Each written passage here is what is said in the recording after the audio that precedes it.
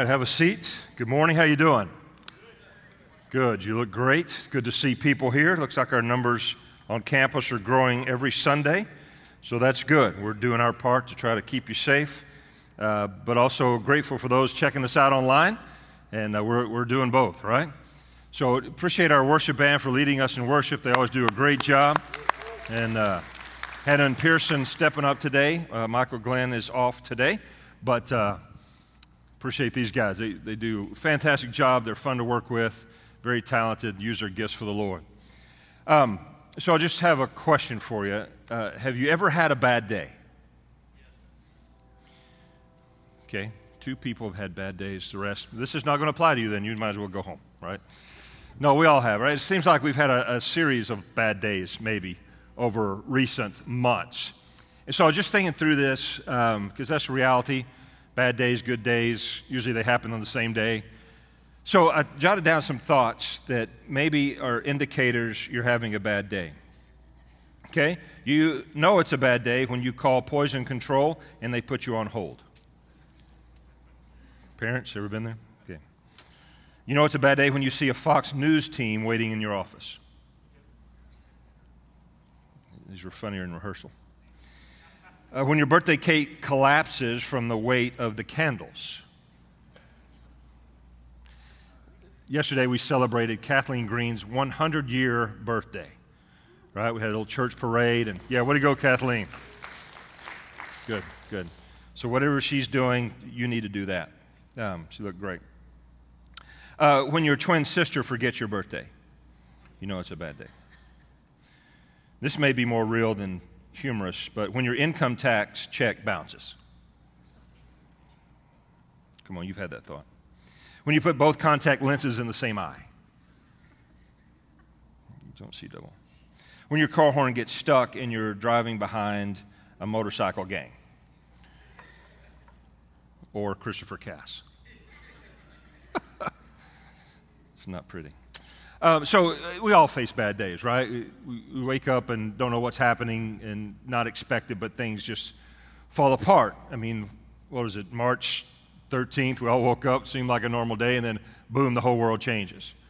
So that's just life. That's not to that extreme always, but life is that way. What you thought and planned and hoped and prepared for may not actually happen. And so we have good days, we have bad days, but how do we respond when we have a bad day? One of the things that comes natural is we get discouraged. We had all this stuff planned out. We prepared, we talked, we've got it all supported, and now everything changed. What we thought was going to happen doesn't happen. We've seen that in the pandemic, right? We take like 5 steps forward. All right, good, things are changing, and then they pull us back 3 steps. So it's easy, and it's easy for us during this time to get discouraged. Even church people, even people who follow God, it's easy to get discouraged because we just don't know what's going on. And we plan and speculate and prepare, but then it can change in an instant. Well, you do that enough times, it just wears you down. It's like, well, I might as well just not do anything because nothing seems to be working. And so it's okay to admit that maybe you're in that state. Some of us are today. In fact, just think of this from a worldwide perspective, but also a national perspective. It's been about 75 years since we've experienced a national life transition. And when you look back at your life, a lot of times in transition is where we fight that battle of becoming discouraged because, we think we have it planned out, but things begin to turn a different way. So I was reading a book, Bruce Feelers, who has written a book called Life is in the Transitions, Navigating Change Through Different Ages. Because life is full of transitions, and transitions can be some of the toughest part of life. And so he calls these transition times life quakes, kind of like earthquakes, right? So life quakes. When the foundation you've been standing on begins to move or crumble, everything around you is shaking. And you try to make sense of all things. So he describes it in his book, 3 emotional responses that we go through in times of transition. And certainly that's what we're in now as a country and as a world. So the first one is the long goodbye. And that's when we begin to accept emotions like fear, sadness, or shame. And so we kind of look back to tributes. We pay tribute to things that have happened in our past that brought peace and joy. We look for a community, kind of a communal experience. This is how we express our grief, our fear over what's going on. The second one is the messy middle, and I think that's where we are in this pandemic. The messy middle, this is how he describes it. It requires us to shed old mindsets, delusions, and dreams to form new habits, norms, and skills. So again, some of the things we plan, some of the things we prepare for, some things we saved for, because of this pandemic, people have lost jobs, people have lost goals, people have lost dreams. And so if you stay in that state, it's very discouraging rather than start to think, well, maybe this is an opportunity to do something new. We talk about this from a church standpoint. It's like we've wiped the slate clean, and now it's time to rebuild. For some of our lives, God has removed those things in our life that we found security in, maybe even above Him, but that we look for and maybe gained identity from or security from, and those have been taken away. And that can be scary, and that can be discouraging, or it can be an opportunity to look for something different. And this is the third phase, he says, we go through the new beginning. This is when a tinge of normalcy appears, right? Like, so businesses open up, restaurants open up, but you have to wear a mask. So it's a little bit normal. We can go to a restaurant, but it's not the same as it used to be. The past no longer casts such a long shadow. The future begins to come in view. When you say things like, I used to be like that, but then I went through this experience, and now I'm like this. And so that's what we're looking forward to, the future, a new beginning. This has been a time to reorganize our priorities, to take a look at our lives and our family and our goals and our dreams and see, what do I need to do now? So we're in that emotional state. And sometimes we don't handle it very well. Sometimes we freak out. Sometimes we get discouraged. Those are natural responses and emotions that go through a time that we're going through. We've seen it before, never to this magnitude, but anytime you've gone through a life transition, there's opportunity for these emotional responses. And so this morning I want us to look at a story of a woman who was going through a major life transition. She was actually going through a drought in faith because of a natural drought that she was experiencing. And then God gave her a command that did not make any sense. But the success for her and for this prophet who entered into her life was largely dependent upon her obedience to follow God's command. So if you have your Bible, I invite you to turn to 1 Kings chapter 17 as we study this woman's life quake, what she was going through. Now, this is a story about the prophet Elijah encountering and having experience with a widow woman. Now, you kind of know the background. Elijah, a prophet of God, he was the one that God said, you need to tell people that I'm going to stop the rain. It's not going to rain again until God tells Elijah to say it's going to rain again. So they're in a time of drought. We know what droughts are like in Texas. So they're in a time of drought, but God has provided for Elijah the prophet. He's led him near a brook that has water running through it. He sends ravens twice a day with bread and meat, which is way cool, right? This was the first DoorDash, maybe. So he's bringing food for this prophet through ravens, another miracle of God. And now he tells him it's time to leave. The brook is dried up, and so he tells him, all right, now I need you to go here. And this is where we pick up the story. 1 Kings 17, beginning in verse 7. Sometime later, the brook dried up because there had been no rain in the land. Then the word of the Lord came to him, go at once to Zarephath in the region of Sidon and stay there. I have directed a widow there to supply you with food. So he went to Zarephath. When he came to the town gate, a widow was there gathering sticks. He called her and asked, would you bring me a little water in a jar so that I may have a drink? As she was going to get it, he called, and bring me, please, a piece of bread. As surely as the Lord your God lives, she replied, I don't have any bread. Only a handful of flour in a jar and a little olive oil in a jug. I'm gathering a few sticks to take home and make a meal for myself and my son that we may eat it and die. Okay, wow. So this is desperate times for this woman. She's in a terrible state. Can you imagine as a mom saying, I'm going to go make a last meal for me and my son? I mean, just the point of desperation here. The point of fear in her life. She's tried everything she can. She sees no hope for the future. This is the state of her reality when God commands her basically to minister to this prophet. So in this essence, we see God commanding this widow to show grace to his prophet, Elijah. Commanded grace. Which again, doesn't make a lot of sense based on her circumstances. So we can look at this story and see and be reminded that God has called us to take care of one another. We're to bear each other's burdens, to put others' needs before my own. In the community of faith, that we are to love on one another, which may mean sacrifice on my part to make sure that my family is taken care of. My church family, my brothers and sisters in Christ are taken care of. So we have a responsibility to take care of one another. And Elijah needed this woman to obey God. He was going to be greatly impacted by her obedience or disobedience. So we see that so many times when we are called on by God to do something, it has great impact on the lives of others, not just for ourselves.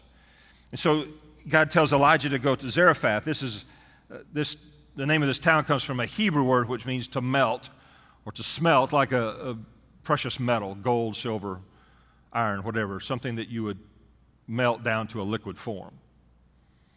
And so the Hebrew word has this connotation of a crucible. Now, crucible is the instrument that you would put that metal in to melt. So the crucible will go through the fire, but it will not be destroyed. It will not liquefy like the metal inside will. So this town actually is becoming a crucible for the prophet of God as he enters into this experience. Now, what's interesting about this is he goes into this town because God led him to do it, because he said, I have summoned a widow and she will provide for you. But when he gets there, this woman has no resources. He's traveled 100 miles. The brook that he lived by dried up, so that's a bummer, right? Now I want you to go 100 miles to Zarephath and I'm going to provide for you, but when he gets there are no provisions. This crucible that he's in. The thing about crucibles is they create Christ-likeness. Right now, we're going through a worldwide fire. And the truth about God is when He allows us to go through something, He always redeems what He allows. So He is allowing you to go through this time, and all of us are kind of in that together, but He is redeeming this experience and will continue to redeem this experience. That's how we trust in God in this, that whatever He allows into our life, it's not caused by sin, but difficult experiences we go through, then it is for our good, which is really hard to say when you're in the middle of it. You got to be kidding me. This is for me? I don't get that at all. So this is where Elijah is. And I think we have to be careful of grace killers.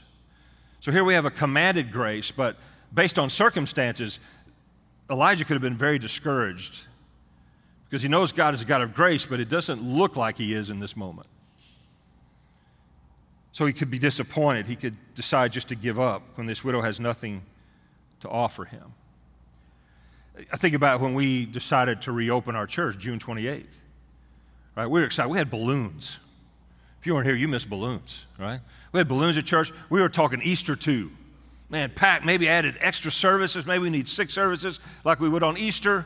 It's going to be packed. How are we going to fit everybody in? What are we going to do? We had all that talk. And then like 2 days before, the governor says, all right, you got to wear a mask everywhere. Man, kidding me? All these big plans and dreams and hopes and goals, and we were ready for you.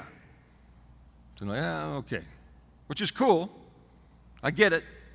But it was disappointing. Life is like that so many times. That's what happened to Elijah. So grace killers can be like a location. You're not where you want to be. But maybe you've had to transition. Job took you a new place. You had to move to a place you're not familiar with, to an area, to a town, whatever, away from family, away from friends, to a new place. That can be a grace killer because you can really struggle. Well, why is God letting me do this? Why is this so difficult? Is this the right thing or the wrong thing? If it was the right thing, wouldn't it be easier?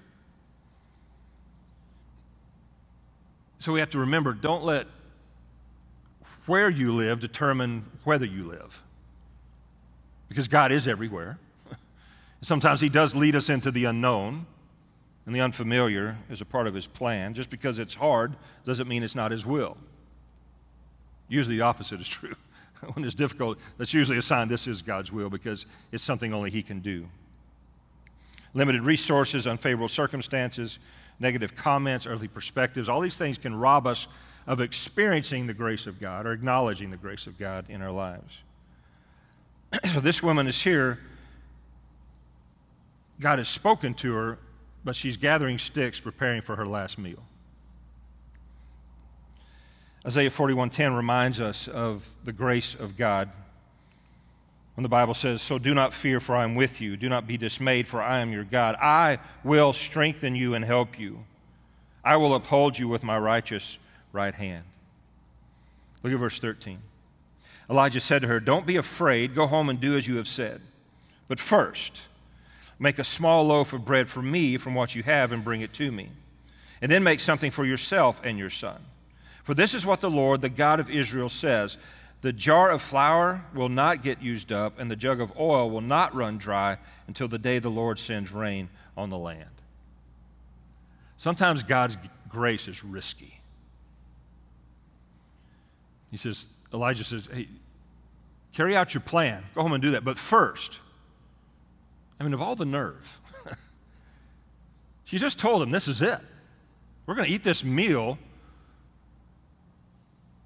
and then die. But he still says, "That's great. Do that. That sounds awesome. Great way to go out. But before you do it, I still need my bread," right? Okay, at that point, who do you listen to? For this woman, who does she listen to? Everybody around her is saying, "Hey, you might as well just have a nice last meal and then die, because there's just no way out of this situation for you. There's no hope. We're in a drought. You can't go get a job. Things are hopeless. Your resources are gone. You might as well just die." Or does she listen to God, who says, "Hey, I know you don't have anything right now, but I still need to give the little bit that you do have to this guy who you don't know, who's not from here, not in your family, not from your town, but I need you to give to him." So even in Elijah's words here, he's focused only on the possibilities. He's a glass half full kind of guy, right? He's looking at the possibilities. Why? Because the dude had been fed by ravens. In a time of drought, God led him to water. He met his basic needs. So it's not a big leap for Elijah to say, "Hey, God provided for me, he's going to provide for you." I can tell you the story about the ravens. I can show you, I can demonstrate, I experienced how God provides for our most basic of needs. He's no different for me than he is for you. He will provide for you. Just trust him.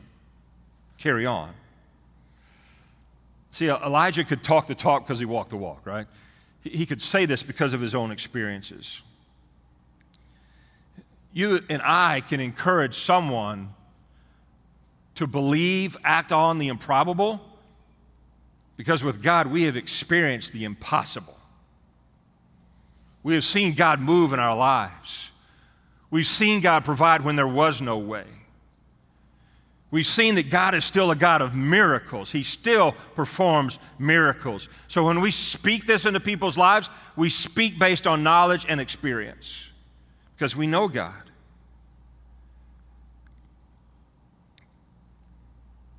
I think this is also a significant principle for us, that we make sure that we have surrounded ourselves with people of faith. And we have relationships with all different kinds of people. We all have different concentric circles. But that inner circle needs to be people of faith. The people that influence you, they need to be people of faith, people who are living their faith.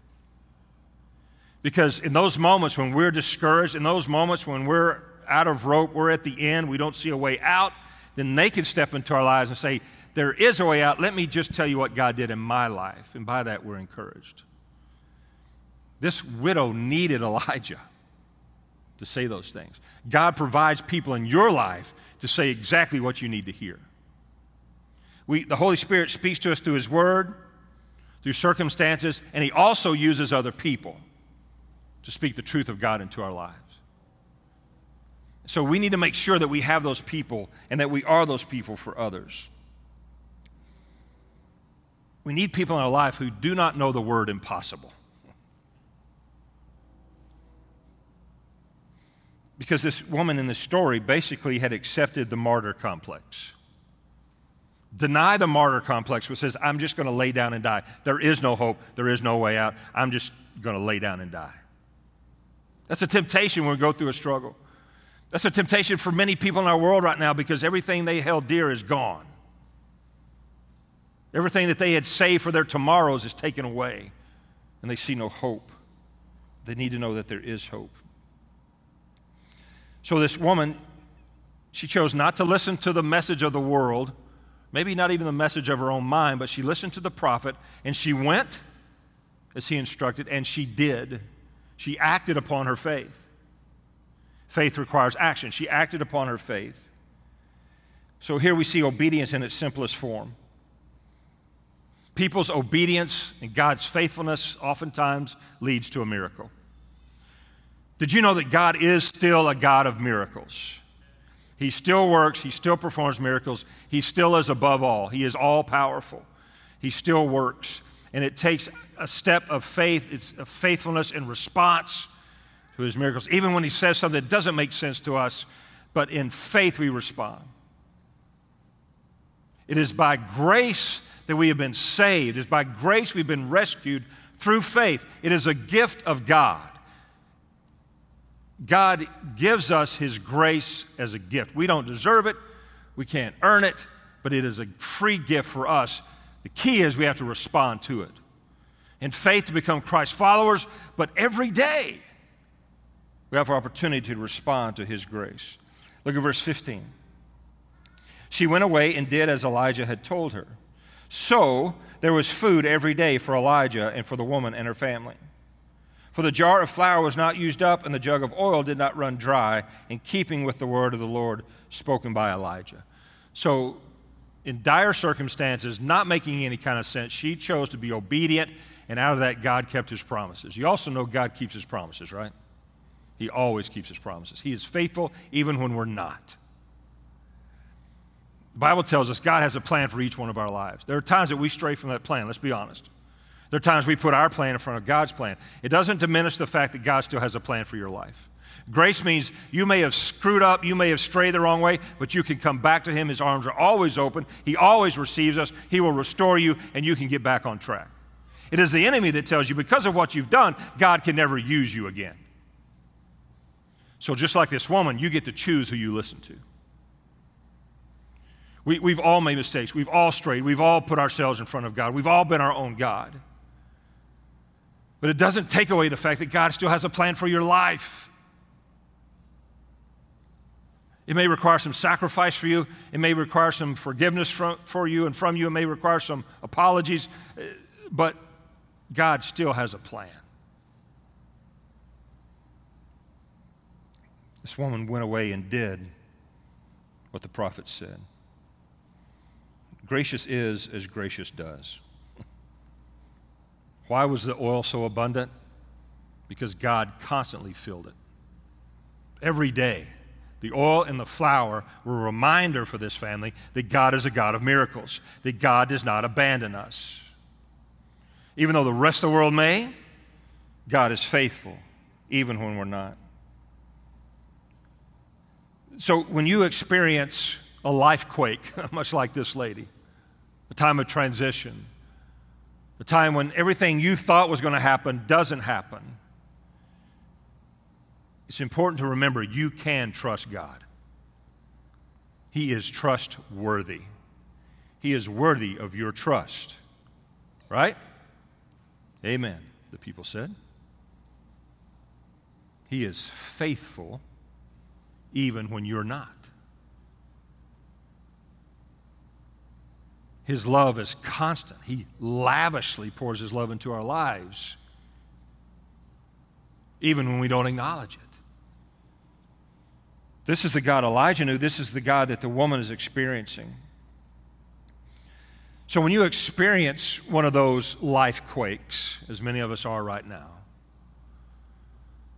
a couple things we can do in response to God's presence. First of all, we can redeem the present. We can begin to form new spiritual disciplines. Reformat how we communicate, commune with God, that we might develop new patterns of spiritual formation. I mean, let's be honest. Now, things are starting to return back, And my prayer is we don't become as busy in the future as we were in the past before this thing hit. I mean, honestly, God has given us a little downtime to some degree. And this is a great opportunity in this downtime. We could spend all our time in panic and discouragement, or we could draw closer to God. The first call of God in our life is always to Him. And out of that relationship to Him, then He begins to unfold what He has for us next. So, new spiritual formation. One of the things that we can do in this weird time is we can share our faith with others. We can share the love of God with others. I mean, social media has gone rampant. I know there's a lot of negatives about it, but it's also an opportunity, internet, social media, whatever, to share your faith story to people all over the planet. We have an opportunity. We've had this opportunity, but we haven't acknowledged it to the fullest until recently, that we have the opportunity to share the gospel to the ends of the earth. We have people in other countries joining us online for our worship services. A few months ago, we had a man who lives in Amarillo want to join our church. We have opportunity to share the gospel, the love of Christ, all over the globe now. And we can take advantage of that during this time. We can use this downtime to develop spiritual discipline, spiritual habits, prayer, Bible study, growing in our walk with Christ. Again, it's easy to just kind of sit there and be still and be isolated and not do anything, or we can take this time to do some things we know we've been needing to do for quite a while and grow in our relationship to God. I hope that one of the things that we've understood through this experience is, as a Christ follower, I have a responsibility to feed myself. A complaint sometimes against the church, well, I'm just not being fed there. And typically, if you get into that person's life, they're not feeding themselves. They rely on others to feed them. That's the disconnect.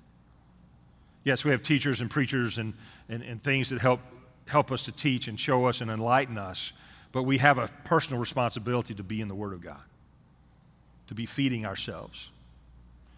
If we're relying on others to feed us completely, then we're going to be malnourished.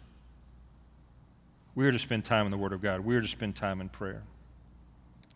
The second thing, after redeem the present, we can follow God into the future. He is moving into the future. There is a future. We do have a future. We have a hope. He is redeeming all that He's allowing. God is doing some incredible things in our world. We just have to notice this, to seek God's guidance. We're getting new information, which provides a new opportunity to make new decisions. Maybe like this woman, you're just at the end. I don't see any way out of this. All my hope is gone. That maybe now today you've understood that there is a God who is a God of grace, and He has a future for you that's not based on what you can do, but it's based on what He has, the riches of heaven. And He wants to provide for us. So here's the challenge. God's leading is often surprising. Don't analyze it, just do it. When God speaks to you, you don't have to have it all figured out. You don't have to have the map. He doesn't always give us that road map. He says, this is what I want you to do, now do it. There's a great Chinese proverb that says the best time to plant a tree was 10 years ago or today. If you'd planted it 10 years ago when you first thought about it, you'd have the shade of the tree now. But if you don't plant it today, 10 years from now, you're going to look back and say, I wish I had have done it then. The time to respond to the Lord when He calls us is now. Whether it's emotionally, spiritually, physically, whatever it may be. God is calling us now, and now's the time to respond. God's promises often hinge on obedience. Don't ignore it.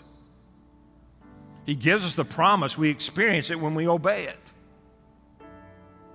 Just like this woman did. She didn't ignore it. She responded, and she received a miracle.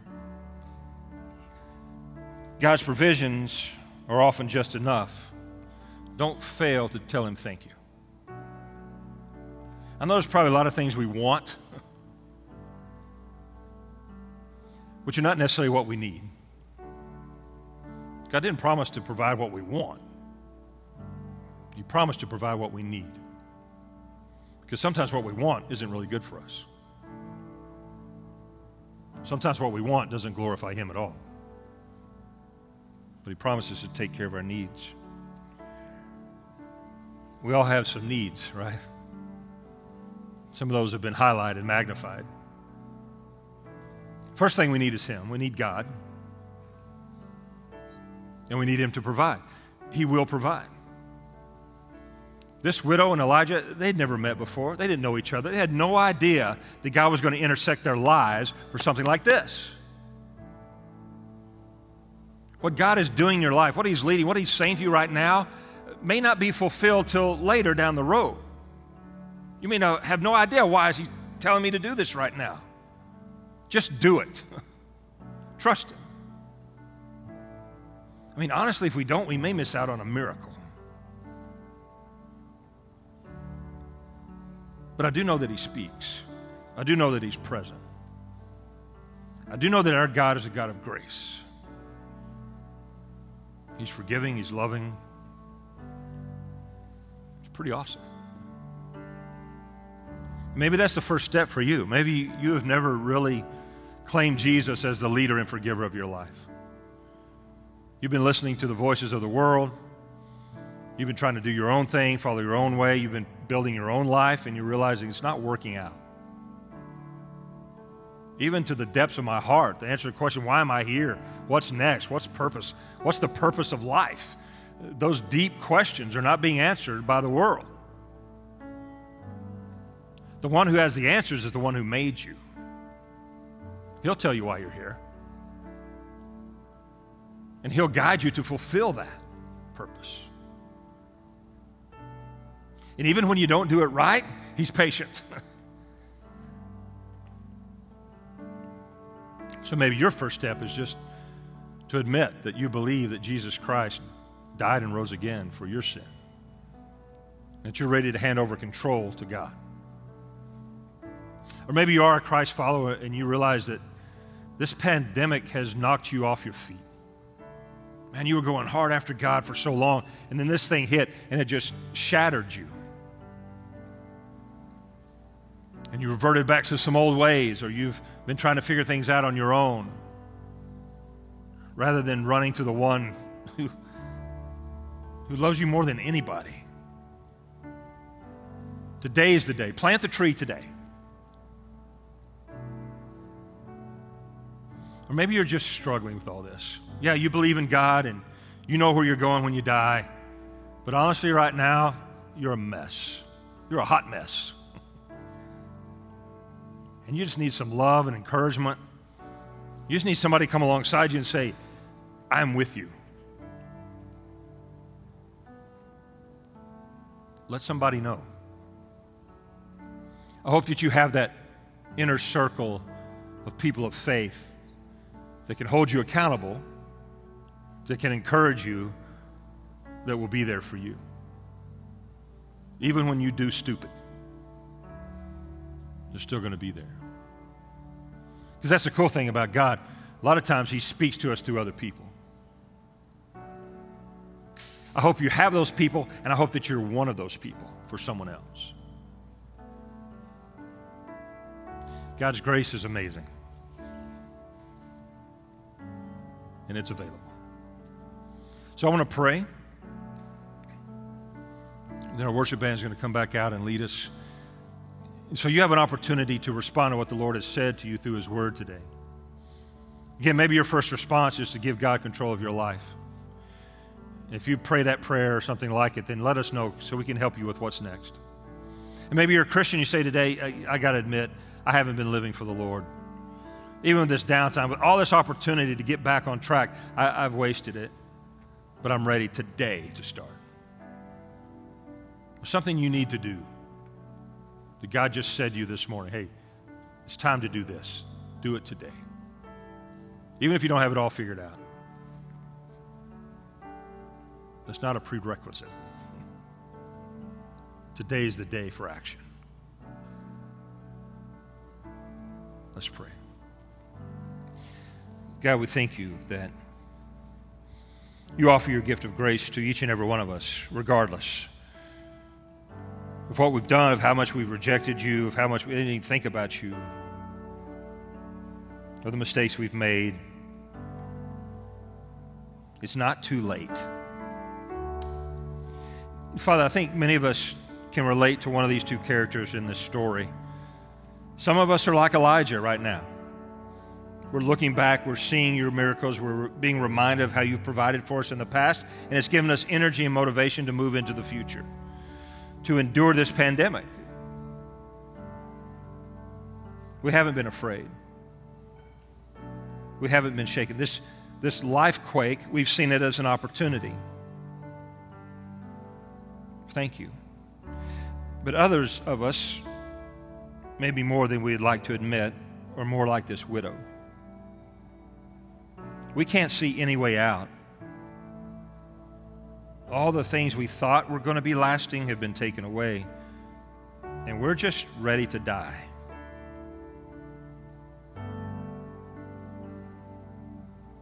God, I pray in those hearts, in those minds, that you would just flood them with demonstrations of your grace. Maybe it's through someone else, maybe it's a phone call, a text, a letter, FaceTime from someone they haven't seen in a long time, or maybe even a stranger that comes up and says, hey, I need you to know about the grace of our God. Father, we realize that there are a lot of people who are hurting, some of them in this room. And they just need to hear your voice, in whatever format, but they need to hear your voice today. That you are with them, and you will never leave them. And God, may we take this opportunity to share grace with those around us. Because of your grace, we have been made gracious. May we be gracious to one another, whatever it costs, that the world might know that you are real and that you are a rescuer. So God, through your Holy Spirit, give us freedom in these next few moments to respond to what you've said to us. Help us to trust. Help us to be faithful. In Jesus' name, amen.